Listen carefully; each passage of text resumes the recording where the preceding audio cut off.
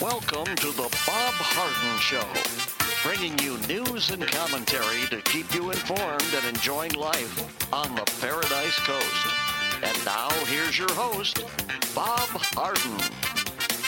Good morning. Thanks so much for joining us here on the show. It's brought to you in part by the good folks at Johnson's Air Conditioning. Johnson's Air Conditioning is Naples' longest established air conditioning company. They do great work, and you can find out more and give them a call. The website is johnsonsairconditioning.com. Also brought to you by Life in Naples magazine. Be in the know and stay up to date by reading Life in Naples. The website is lifeinnaples.net. We have a terrific show for you today, and our guests are William Yateman, Research Fellow at the Cato Institute. Timothy Head is the Executive Director of Faith and Freedom Coalition. Brad Palumbo, a domestic correspondent for the Foundation for Economic Education, and Larry Bell, endowed professor at the University of Houston in space architecture and author of many books. His latest, Architectures Beyond Boxes and Boundaries, My Life by Design. It is August the 26th, and on this day in 1939, the first televised Major League Baseball game was broadcast on a station that was to become WNBC-TV. Announcer Red Barber called the game between Cincinnati Reds and Brooklyn Dodgers at Ebbets Field in Brooklyn. At the time, television was still in its infancy. Regular programming did not yet exist, and very few people owned television sets. There were only about 400 in the New York area. Not until 1946 did regular network broadcasting catch on in the United States, and only in the mid-50s did television sets become more common in the American household. In 1939, the World's Fair, which was being held in New York, became the catalyst for an historic broadcast. The television was one of the fair's prize exhibits, and organizers believed that the Dodgers-Reds doubleheader on August the 26th was the perfect event to showcase America's grasp of the new technology. By today's standards, the video coverage was somewhat crude, of course. There was only two stationary camera angles. The first was placed down the third base line to pick up throws to the first baseman, and the second was placed high above home plate to get an extensive view of the field. It was also difficult to capture the fast-moving plays. Swinging bats looked like paper fans, and the ball was all but invisible during pitches and hits. Nevertheless, the experiment was a success, driving interest in the development of television technology, particularly for sporting events. Through baseball owners were initially concerned that television baseball would sap actual attendance. They soon warmed up to the idea, of course, because of the tremendous revenue driven by television advertising.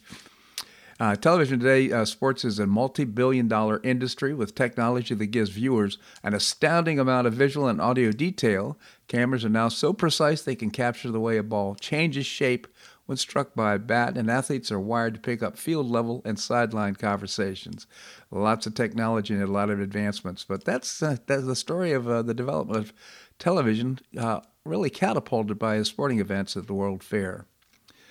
Today is also, sadly, the first anniversary of the suicide bombing at the airport in Kabul that took the lives of 13 U.S. military, the first casualty since February 2020. These young lives lost because of poor planning and execution by this administration. So sad. And just the way this thing was executed was foolish and sad, and lost young lives. So sad. Also, another loss, Nancy Lascheid, co-founder of the Neighborhood Health Clinic, passed away at her home after an illness. She was 85 years of age. She devoted the last 23 years of her life to the clinic, which had changed the lives of thousands in the community and will continue to do so for years to come. She and her late husband, William Lascheid, Dr. William Lascheid, opened Neighborhood Health Clinic in 1999 to provide medical home for the working poor who lacked health insurance and would have gone without care were it not for the clinic. William Lascheid died in 2014 at the age of 18. Being deeply spiritual, she believed that they were acting on prayer to get themselves through the clinic. She was known for her huge heart, adeptness at courting donors, and uncanny ability to win over everyone she met. Professionally, I'm fulfilling my dream of nursing, and emotionally, I'm fulfilling my passion for health care for the poor, she said. Her legacy is better than lives of the less fortunate will live on. A celebration of Nancy Lascheid's life and legacy will be held in the clinic in November. Donations of gifts may be made in her memory of Nancy can be made to the Neighborhood Health Clinic's Endowment Fund. Great woman. I had the pleasure of knowing her and her husband before he died, and the Neighborhood Health Clinic is a major institution here on the Paradise Coast doing tremendous good for the working poor. Well, a review of Consumer Price Index data shows that the price of energy is rocketing towards upwards, and many Americans are having a hard time paying their electric bills.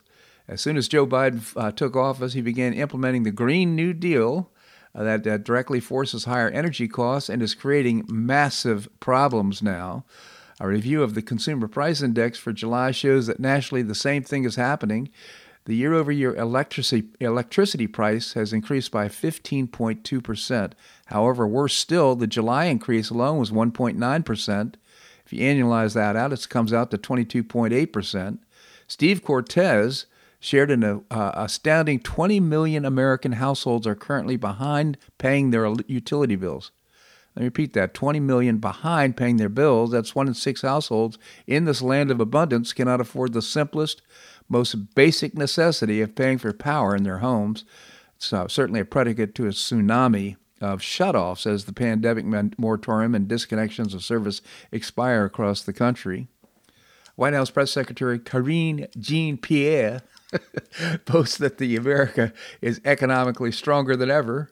So why can't these citizens afford power? Well, the answer largely lies in the explosion in electricity prices under Biden. Amidst a sea of soaring overall inflation, this particular price surge crushes working-class people. Cortez was on Steve Bannon's War Room and discussed the crisis. By the way, if you haven't seen that show, it's terrific. It is really terrific.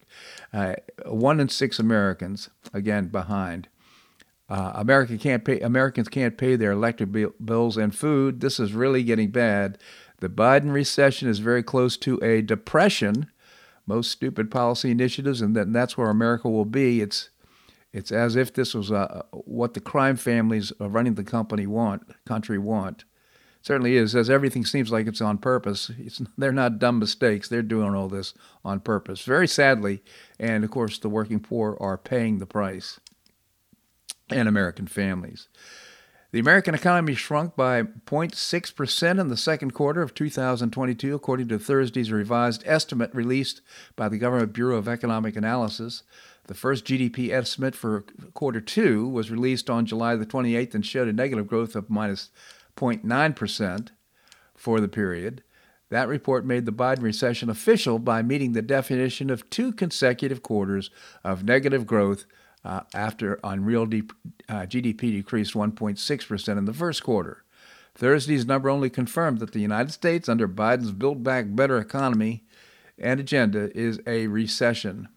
That confirmation of U.S. economy in recession comes as Federal Reserve kicks off its meeting in Jackson Hole today, levying a record-setting 4th consecutive increase in interest rates, and inflation continues to run at a rate outpacing wage growth by multiple percentage points. Needless to say, Chair Jerome Powell will face a tough crowd when he addresses the central bankers in Wyoming today.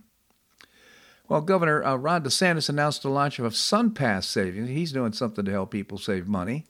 It's a new toll discount program for customers who use Florida's turnpike system and toll facilities. This rewards program will begin in September the 1st and will run for 6 months, and it's estimated to provide $38 million in relief to SunPass commuters. Additionally, Governor DeSantis called on the legislature to take necessary action during next year's legislative session so more Florida families can benefit from toll relief. The program will help frequent SunPass customers keep more money in their pockets during a time of growing inflation, said Governor DeSantis. Florida families who depend on the Florida Department of Transportation facilities for a timely commute to work will benefit from the savings. We will, of course, seek to enact greater savings for commuters in the next legislative session. The toll relief program will give customers with at least 40 paid transactions a month a 20% credit on their SunPass account. SunPass is a prepaid electronic toll collection program operated by Florida's Turnpike Enterprise, the toll agency for the state. And to learn more, you can go to sunpass.com. Pretty neat.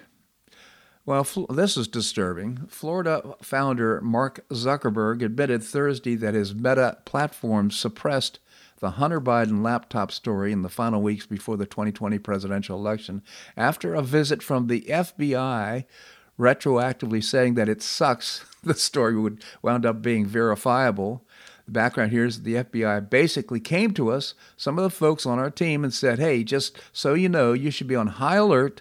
We thought that a lot of Russian propaganda in 2016 election, we have it on notice that basically there's about to be some kind of dump that's similar to that. So be vigilant, Zuckerberg said. This was on Joe Rogan's show. It's a podcast. Zuckerberg noted Twitter fully blocked the Hunter Biden laptop story while Facebook merely suppressed it from being spread widely. For the 5 to 7 days, it was basically being determined what was false, and distribution on the Facebook was decreased, he said. So Rogan pressed Zuckerberg on just how much it was dialed down, and Zuckerberg said just a little bit less. Fewer people saw it than would have otherwise, he admitted, before upping his estimation from a little bit less, but it's a meaningful. We thought, hey, look, the FBI, what I still view as a legitimate institution in this country, it's very professional law enforcement. If they come to us and tell us we need to be on guard about something, then I want to take it seriously, he added. Zuckerberg was sure that if it was specifically the Hunter Biden story, but he said it basically fits the pattern. So this gives great insight, in my opinion, to how the FBI works and how they influence the media and the social media especially, and also the media outlets. They leak things. They go and make vague statements like this, and of course they didn't mention Hunter Biden's laptop. But when the story appeared, Zuckerberg put people on alert. Don't trust this stuff. It was a hyper-political situation. And so the FBI then works behind the scenes in order to influence media outlets. This is against the law. It's un-American, and it just politicizes the entire FBI. Very sad circumstances indeed. And quite frankly, Zuckerberg admitted it. He said it on the Joe Rogan show. Very sad. And by the way, the Job Creators Network, this is good news, a small business advocacy group, is exploring legal challenges to block the Biden administration's student loan bailout. This move is fundamentally unfair to tens of millions of hardworking Americans who never went to college and who are now forced to shoulder loan forgiveness for the consultant class. Group president and CEO Alfred Ortez said Wednesday, shortly after Biden's announcement, it's also unfair to those who've scrimped and saved to repay their student loans. They already paid back their students' debt, and now they're being forced to pay back the growing national debt as a result of the bailout. He called the loan bailout all but illegal and said it would add to the national debt and fuel inflation. Some critics have argued the bailout is classified as government spending, which is a U.S. president doesn't have the legal authority to do, and we'll certainly talk about that later with Brad Palumbo. In my opinion, it certainly is illegal. It doesn't have the authorization from Congress to do so. This segment of the show brought to you by the good folks at Johnson's Air Conditioning, Naples' longest established air conditioning company. I hope you'll visit johnsonsairconditioning.com. Also brought to you by Life in Naples magazine. Be in the know and stay up to date by reading Life in Naples. The website is lifeinnaples.net. Coming up, we're going to visit with William Yateman, Research Fellow at the Cato Institute. That and more right here on The Bob Harden Show on the Bob Harden Broadcasting Network.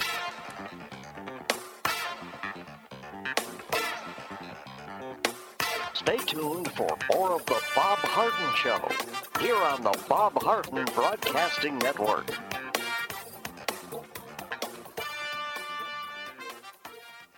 I'm Bob Harden, the host of The Bob Harden Show. One of my favorites for breakfast or lunch is Lulabee's Diner, providing great service, fabulous food, and a rockin' good time. Lulabee's Diner is a throwback to the 60s, complete with great music and a fabulous 60s decor. What I like best is a blend of great food, great value, and terrific service. Most of the friendly waitstaff has been part of Lulabee's for years. I enjoy the great choices for breakfast and lunch, and you'll find the menu has everything and anything to satisfy your taste. Lulabee's offers catering, party platters, lunch boxes, and more. Lulabee's Diner will quickly become one of your favorites for breakfast or lunch. No reservations are needed. Check out the website at lulabees.com and stop by Lulabee's Diner, open from 8 a.m. until 2 p.m. 7 days a week. Lulabee's Diner in the Green Tree Shopping Center at the corner of Immokalee and Airport Pulling Roads. Stop by Lulabee's Diner for fabulous food and for a forever cool rockin' good time.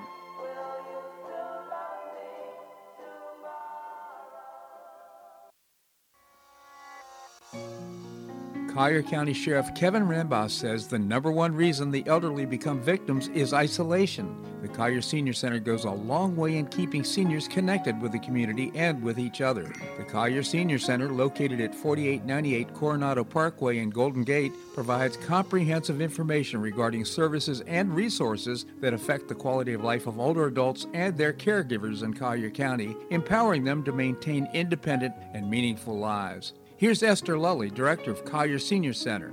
Everyone, every senior is welcome. There's diversity there.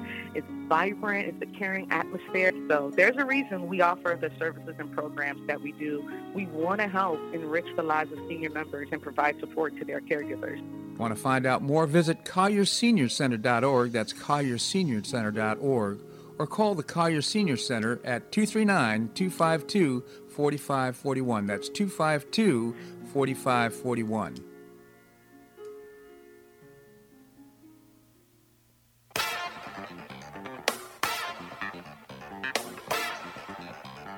Welcome back to the Bob Harden Show.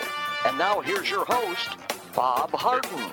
Thanks so much for joining us here on the show. It's brought to you in part by Choice Social. Choice Social is a new, refreshing social networking platform, and you can find out more and download the app by visiting the website choicesocial.us. Coming up, we're going to be visiting with Brad Palumbo from the Foundation for Economic Education.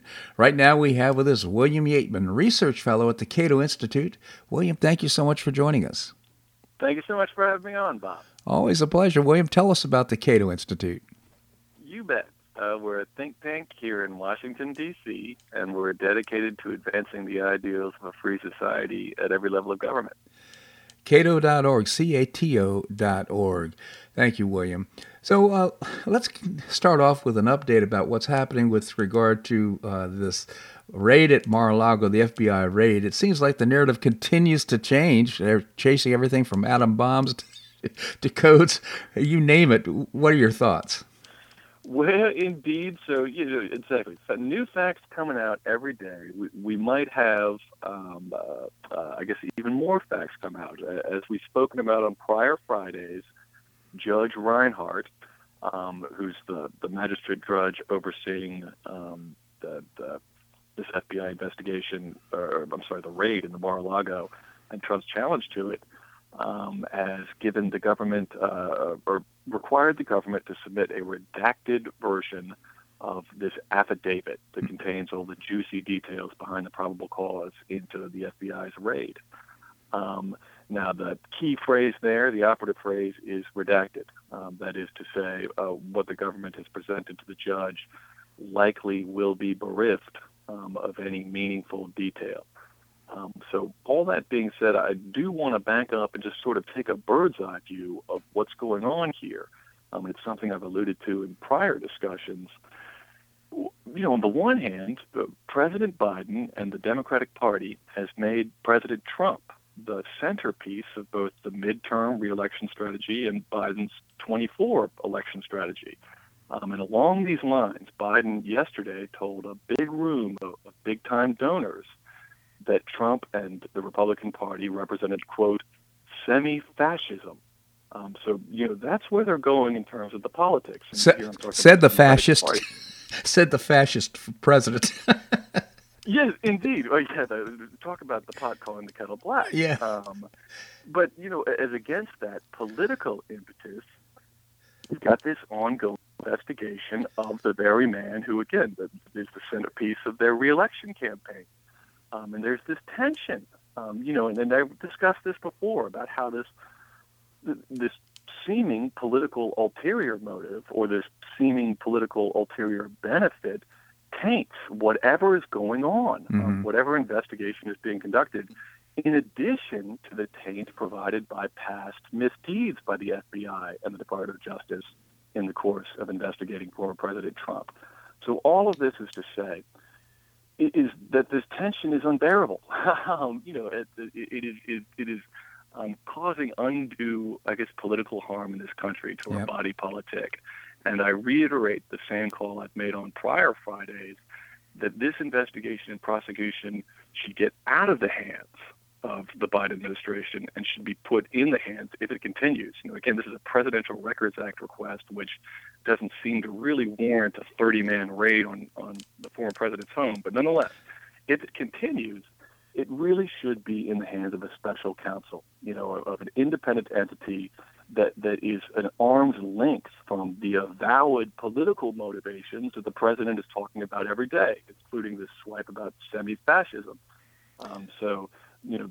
That to me is sort of, regardless of the ongoing nuance as facts come out of this case, this bird's eye view, we can't lose sight of that. We've got an incumbent president, in essence, investigating his political opponent. Yeah. And that's not very American, and I do think we should do something about that. And I think a way forward would be, again, for one of these special counsels, somebody who's independent of the Biden administration, to continue with this endeavor. So whose decision is that? I would guess it's the Department of Justice. You're exactly right. That would be the Attorney General's decision, and again, he serves at the pleasure of the president, so ultimately it would probably come from the top. But I do certainly think that's in the best interest of the country. Yeah, earlier in the show I talked about Zuckerberg on Joe Rogan's show admitting that they had a visit from the FBI, which caused them to suppress the news about the laptop before until after the election was over. I mean, this is how the FBI seems to be working now. They're trying to use their power, influence, and threats, whatever it might be, in order to get the media now is on board to comply with whatever the FBI wants to do. They're in fact an agent for the election for the president.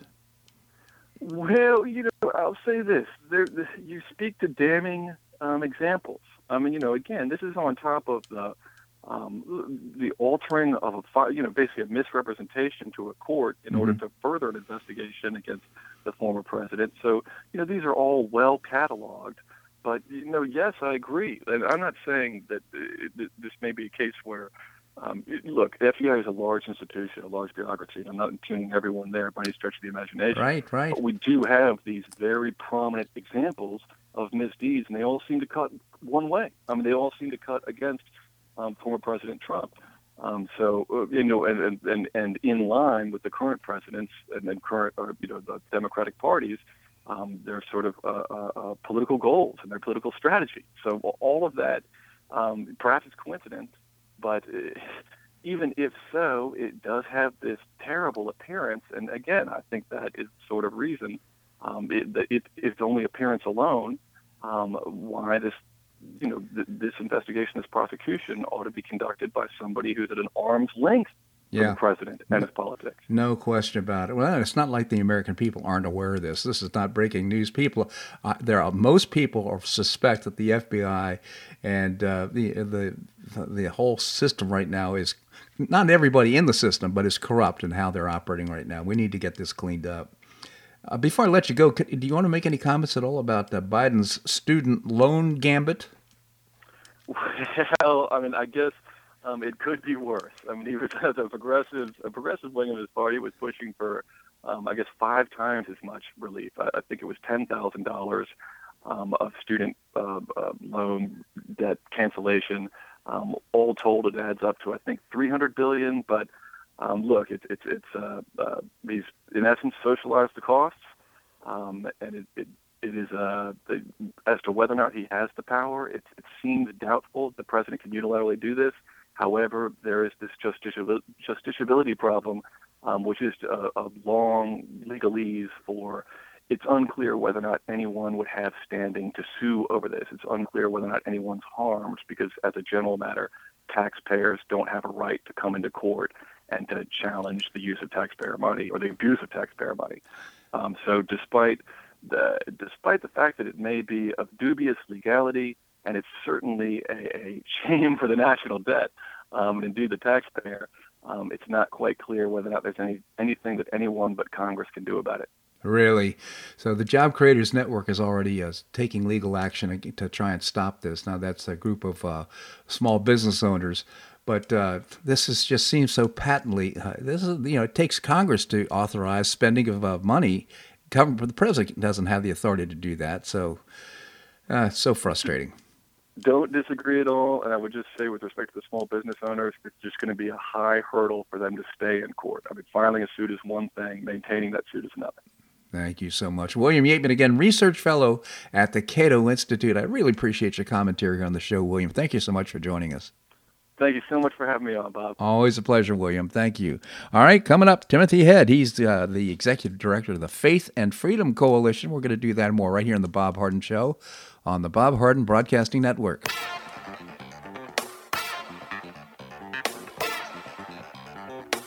Stay tuned for more of the Bob Harden Show here on the Bob Harden Broadcasting Network.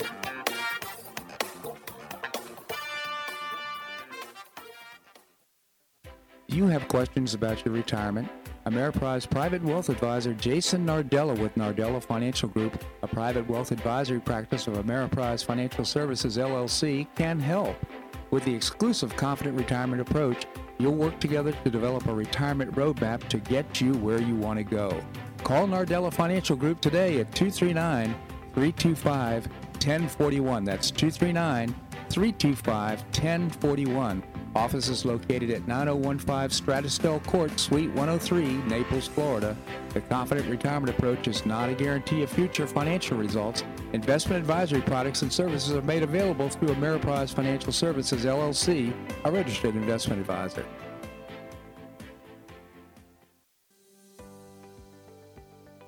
Finish what you started with a Hodges University Wheel. You can complete your bachelor's degree in as little as 1 year with your previously earned credits. What's the Wheel?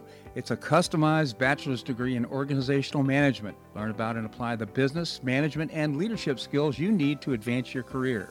You can get unmatched educational experience with classes held once a week on campus in Fort Myers, in Port Charlotte, or Naples. You'll be immersed in classes taught by professors with real-world experience in the areas of business, management, and leadership. This degree can be applied to all areas of professional career. Learn more by calling 239-938-7700.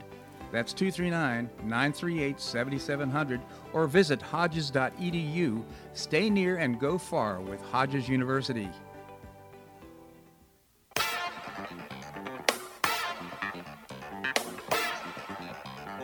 Welcome back to the Bob Harden Show. And now here's your host, Bob Harden.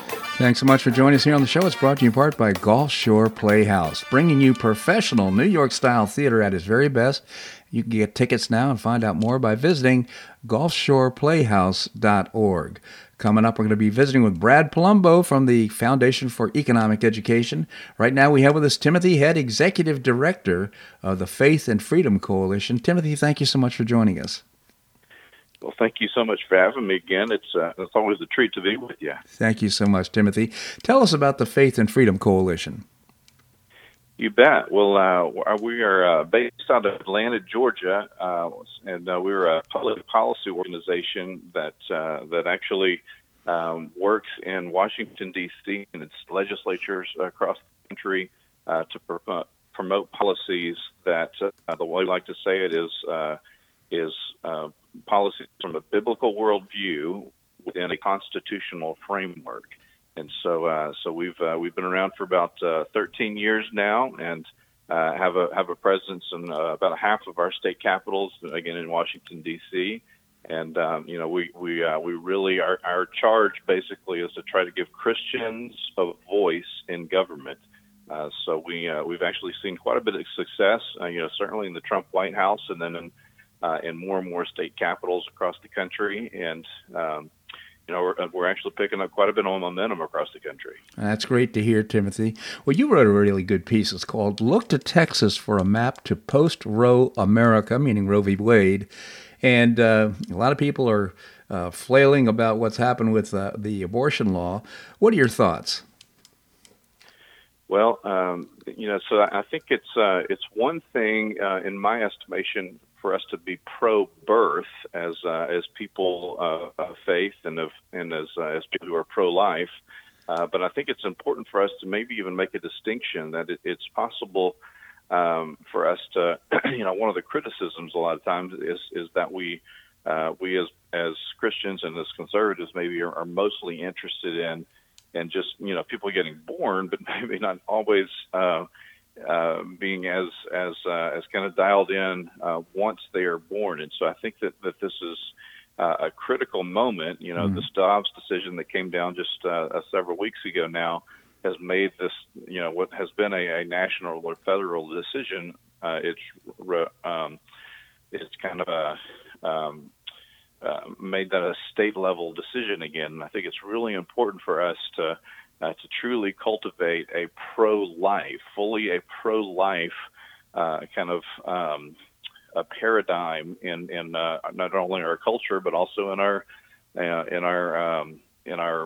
kind of whole sort of ethos or surrounding these states. There are about 30 states is the best analysis that we've kind of come up with so far that either will be quite pro-life or thoroughly pro-life.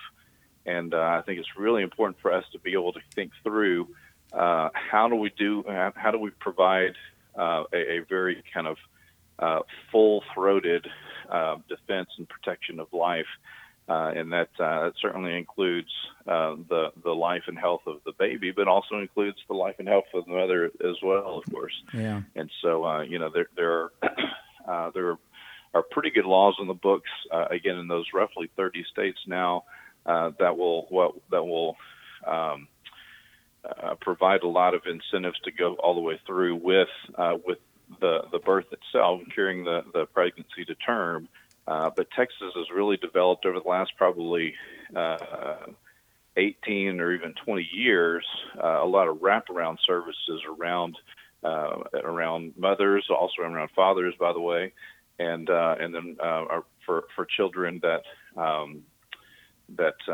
provide like a truly kind of educational opportunities for mothers that are pregnant, for instance. Yeah, we support the community pregnancy clinics here in Naples, Florida. Well, it's up and down Florida, really, and they do just such a great job. To your point, I mean, surprise or unwanted pregnancy occurs. Might be a young mother, maybe not married, who knows? But the point being is that feeling all alone, what do I do? Maybe not supported by their family.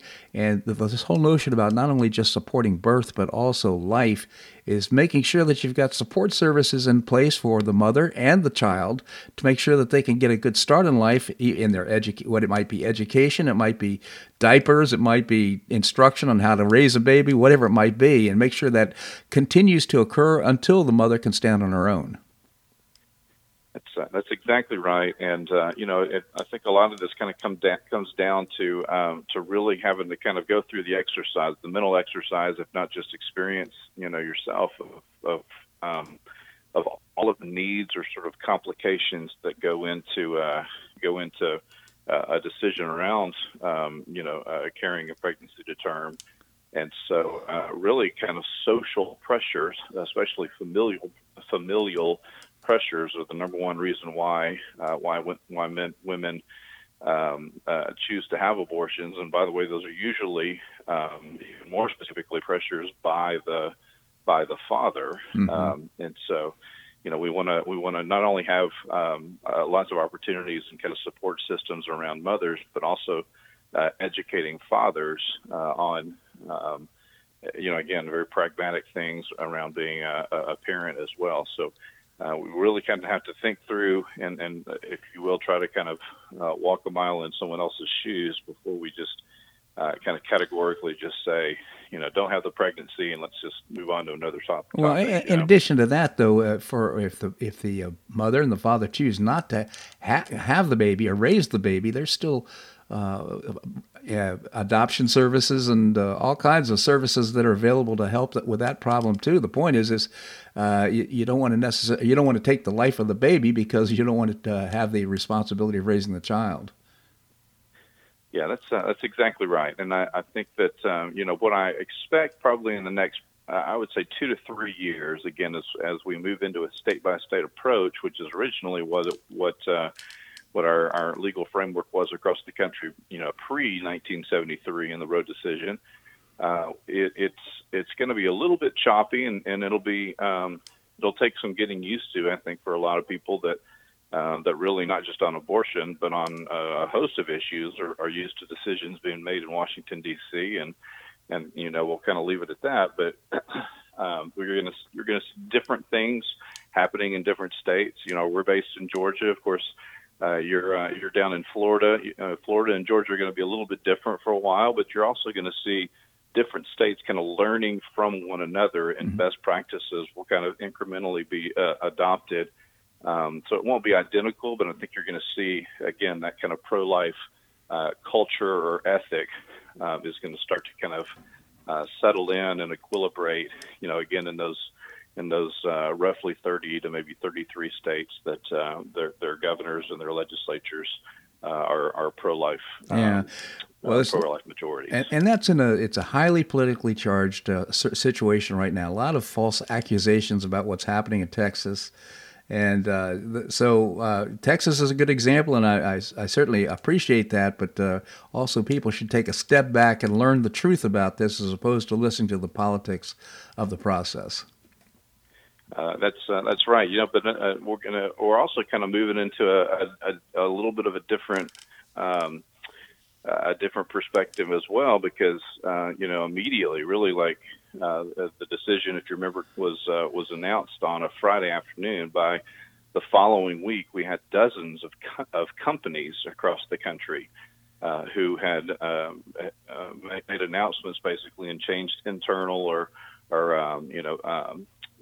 kind of PR, probably their internal human resource positions that would pay for travel services and other things for women who are employees that want to have abortions. Yeah. So we're also going to about to see a lot of states kind of trying to discern how best to deal with companies who might be based in one state that really is a life-supporting state. Yeah, it's a complicated situation. Timothy, does Faith and Freedom Coalition have a website? We do, of course. We are at www.ffcoalition.com, and that's an easy way, I think, to keep up with what we're working on in states across the country on life and a number of other issues. Okay, ffcoalition.org or .com? .com, ffcoalition.com. All right, Timothy, really terrific. Appreciate the work that you're doing in the community as well as this information. Thank you so much for joining us here on the show. Of course. Thank you so much for having me. God bless. You as well. Thank you, Timothy. All right, coming up, Brad Palumbo. He is the domestic correspondent for the Foundation for Economic Education. That and more right here on The Bob Harden Show on the Bob Harden Broadcasting Network.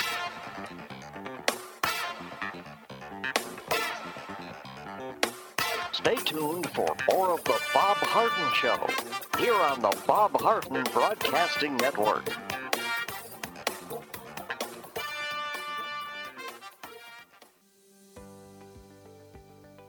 Finish what you started with a Hodges University Wheel. You can complete your bachelor's degree in as little as 1 year with your previously earned credits. What's the Wheel?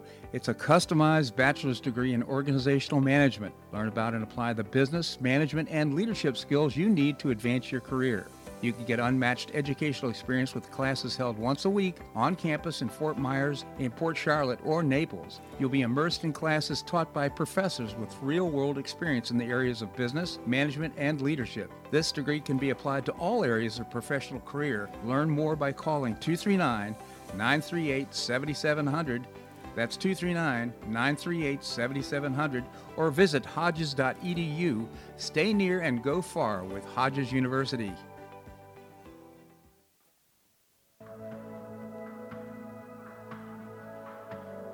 Do you suffer from joint pain in your shoulders, hips, or knees? I was suffering from debilitating pain in my knees.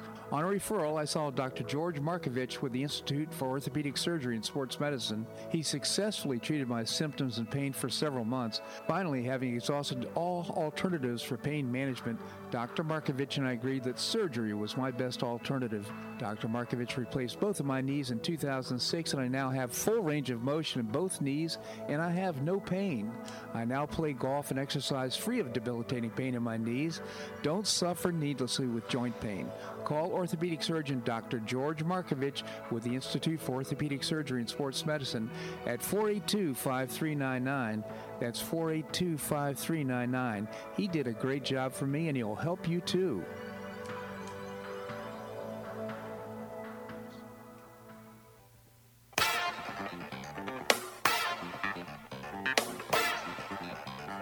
Welcome back to the Bob Harden Show. And now here's your host, Bob Harden. Thanks so much for joining us here on the show. We're providing you news and commentary rooted in a commitment to individual liberty, personal responsibility, limited government, and the rule of law. Coming up, we're going to visit with Professor Larry Bell. Right now we have with us Brad Palumbo. He is the domestic correspondent for the Foundation for Economic Education. Brad, thank you so much for joining us. Hey, good morning. Good morning, Brad. Tell us about the Foundation for Economic Education. It's the nation's oldest free market think tank, educating Gen Z and millennials about how capitalism works. Just check out the website, fee.org, for more. Yeah, terrific organization. If you have somebody high school or college age in your life, I certainly recommend that visit, because it can be life-changing in terms of helping kids understand how things work and liberty, which, of course, all young people want. So, Brad, I wanted to start off by asking you about the student loan forgiveness program that Biden has decided to implement. What are your thoughts? Well, I think that it's a slap in the face, frankly, to millions of Americans who scrimped and saved and worked nights and did everything they could to avoid burying themselves in student loan debt. But now they're going to get to pay more taxes to pay off other people's loans. And look, I'm one of those people. I went to a state college where I got a big scholarship. I worked for my first year, a week before it started, worked nights as a security guard. And I took credit overloads every single semester so that I could graduate in 3 years instead of 4. And look, none of that is really that rare. Actually, tons of people have done stuff like that to avoid debt. But it makes us as suckers now. I guess I should have gone to the bar instead of those 24-hour shifts I did on long weekends. Yeah. Because if I'd just taken out loans, they would all be getting picked up by Uncle Sam right now. It's really, really, really infuriating for a lot of people. It's really interesting on my social media accounts how many people I'm hearing from who aren't even that political or who don't comment that much, who are just irate over this. And what's really sick about this whole thing is it's untransparent, definitely, or very transparent effort on the part of the president to garner political support going into the midterm elections. Yeah, without a doubt. You have to think about only people that went to college benefit from student debt cancellation, which really means transfer to taxpayers.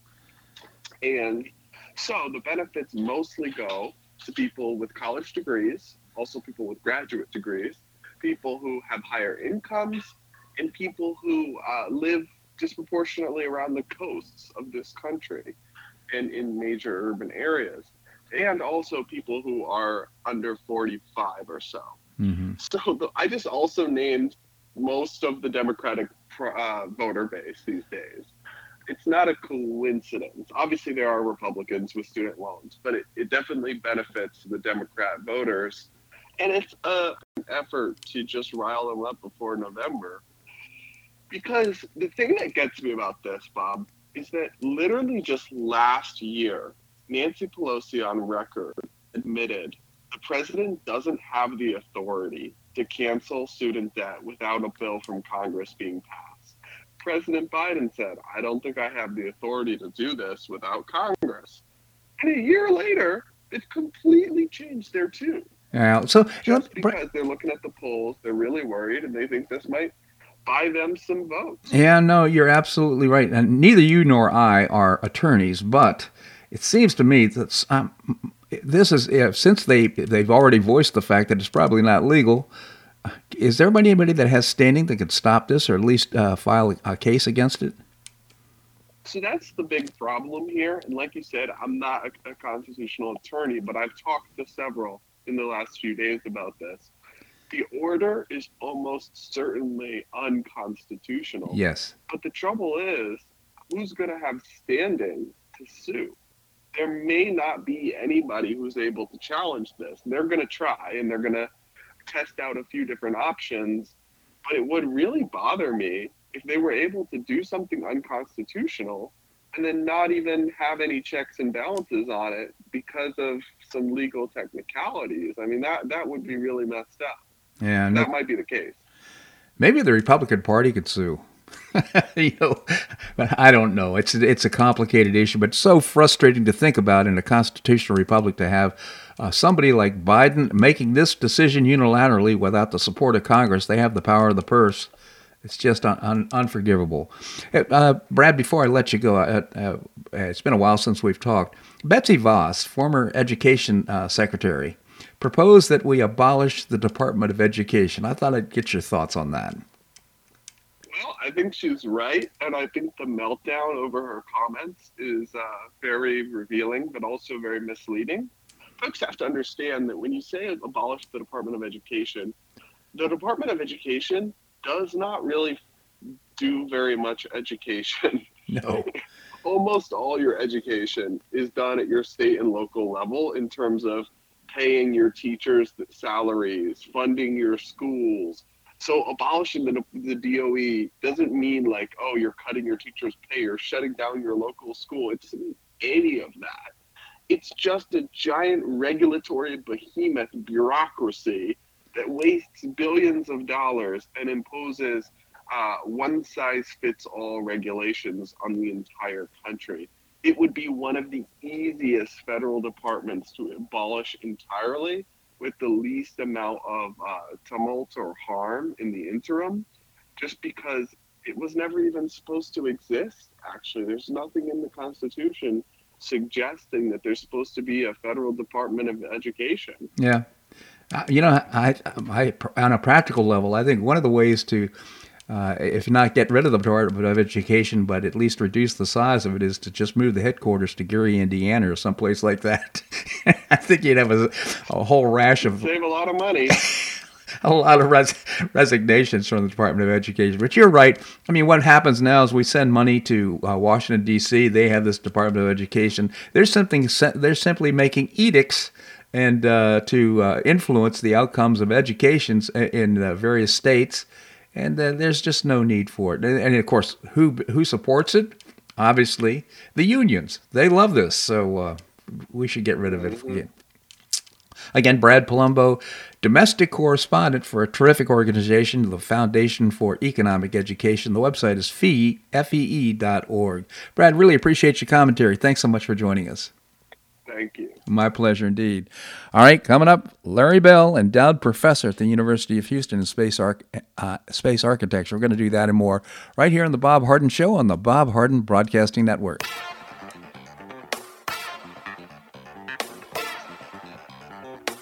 Stay tuned for more of The Bob Harden Show here on the Bob Harden Broadcasting Network.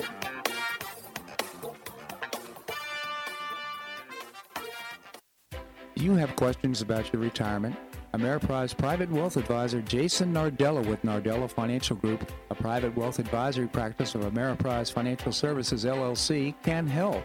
With the exclusive Confident Retirement Approach, you'll work together to develop a retirement roadmap to get you where you want to go.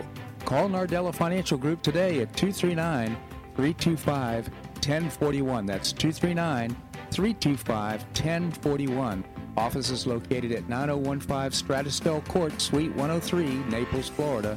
The Confident Retirement Approach is not a guarantee of future financial results. Investment advisory products and services are made available through Ameriprise Financial Services, LLC, a registered investment advisor.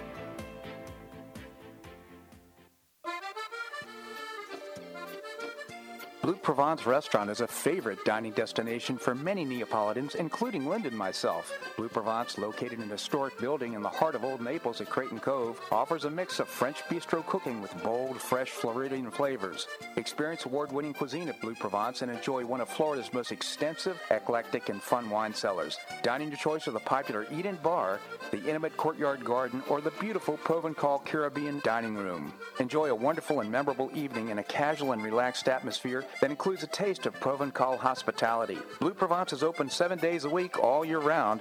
Visit BlueProvenceNaples.com for reservations, everyday specials, and coming events. That's BlueProvenceNaples.com or call 261-8239. That's 261-8239. Blue Provence French Restaurant in the heart of Old Naples.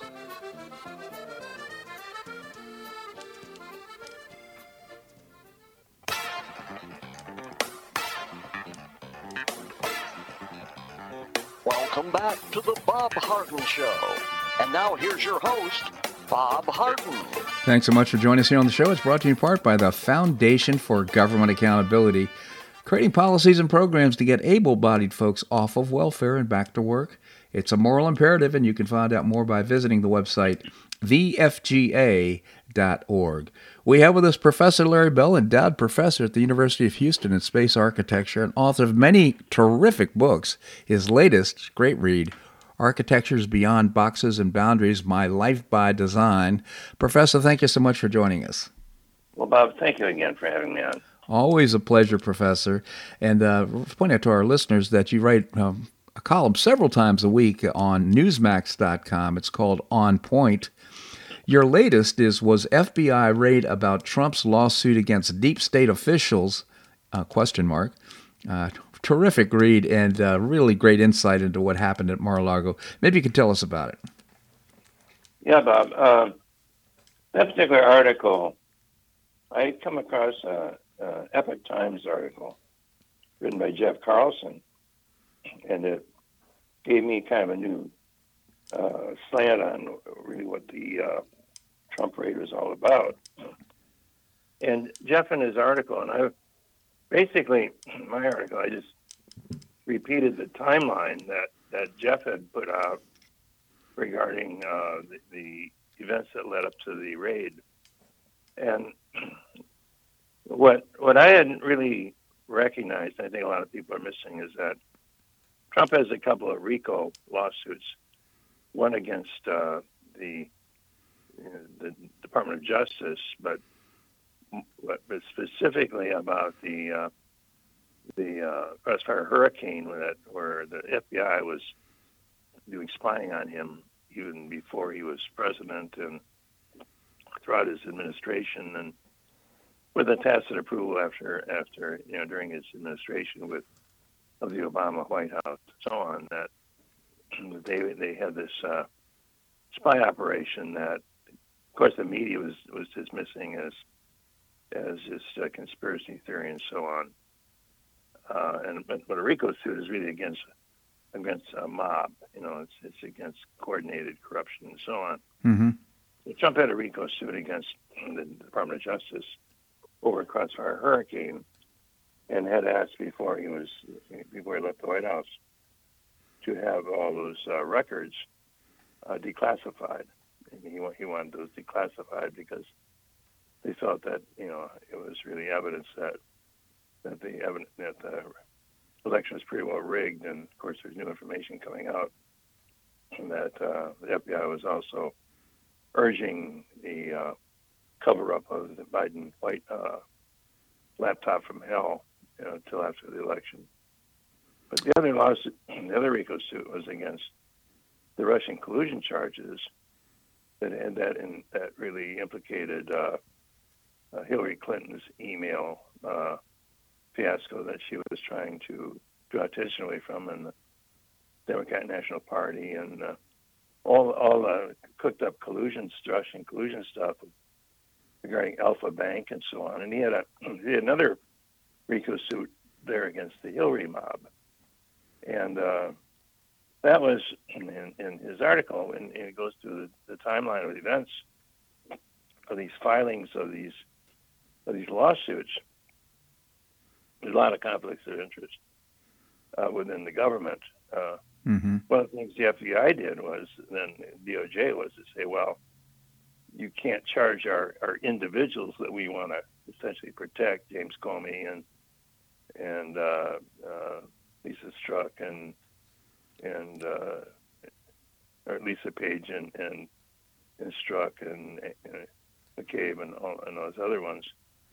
But we're going to bring this under our umbrella, so you have to sue the U.S. government, and they got a judge to switch it over to bring all of the firepower of the government in defense of these individuals, saying, well, they were just working, this is part of their work, and they're covered and so on. So you need to sue the government, and Trump, of course, his attorneys are opposing that. But it's been these documents, the archive group and DOJ and so on, they knew what was in those. They knew what they were looking for. Sure. But you can't imagine that they want to put that on a warrant. We want the legal documents. Yeah. So in your lawsuit against us, and it brings a whole different light on it, because I think a lot of us imagined that this was really about the January 6th hearing. Yeah. And it's just a fishing trip that, it may have been partly that, but it's just a fishing expedition to get more dirt on Trump as they do. Yeah. As it turns out, I don't think they found what they were looking for. They were looking for information that they could protect, that would prove that they were complicit in the political activities against Trump and all the dirty tricks. But I heard that John Durham may have those papers. Well, that's interesting, because Durham, of course, has been pretty much involved in this from the very beginning, and he acknowledged that that the just days before the end of Trump's term, they had a meeting in Obama's in the Oval Office, and essentially said, well, let's continue this Crossfire Hurricane operation, and they were deciding how to proceed with that, and it's looking really pretty ugly now. We'll see where it's going, but I think by and large they've stirred up a hornet's nest now and exposed their conflicts of interest and duplicity and so on, and I don't think it's going to help them. Them being the Democrats. The incoming to the President of the United States, all these lawsuits, January 6th, the FBI raid, you could go down the list. They are desperate to keep his name off of the ticket in 2024. I think that just demonstrates, the threat that Donald Trump creates or represents to their agenda, which is quite clear right now, to turn us into a police state.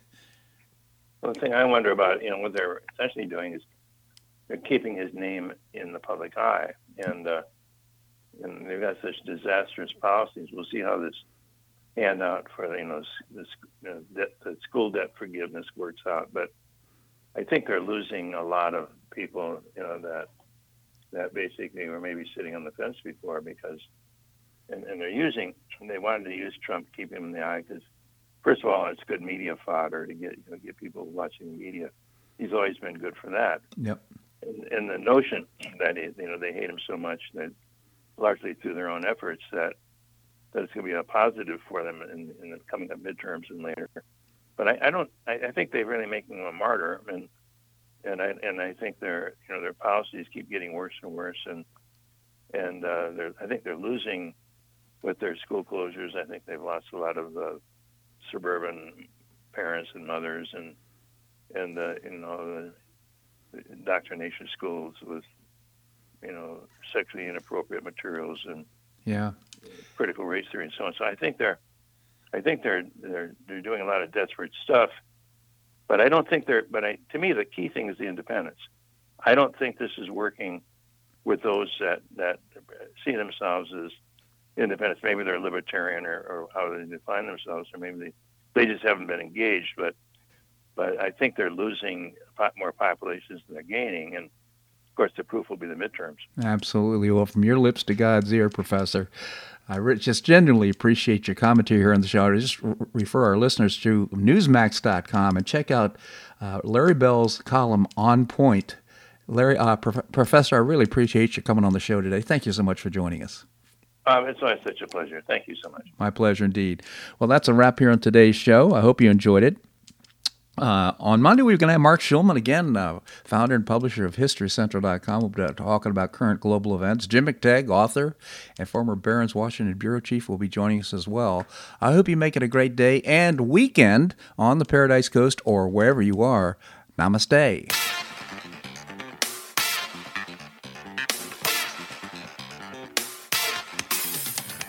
Thanks so much for listening to The Bob Harden Show on the Bob Harden Broadcasting Network. For more information and audio files of previous shows, visit www.bobharden.com.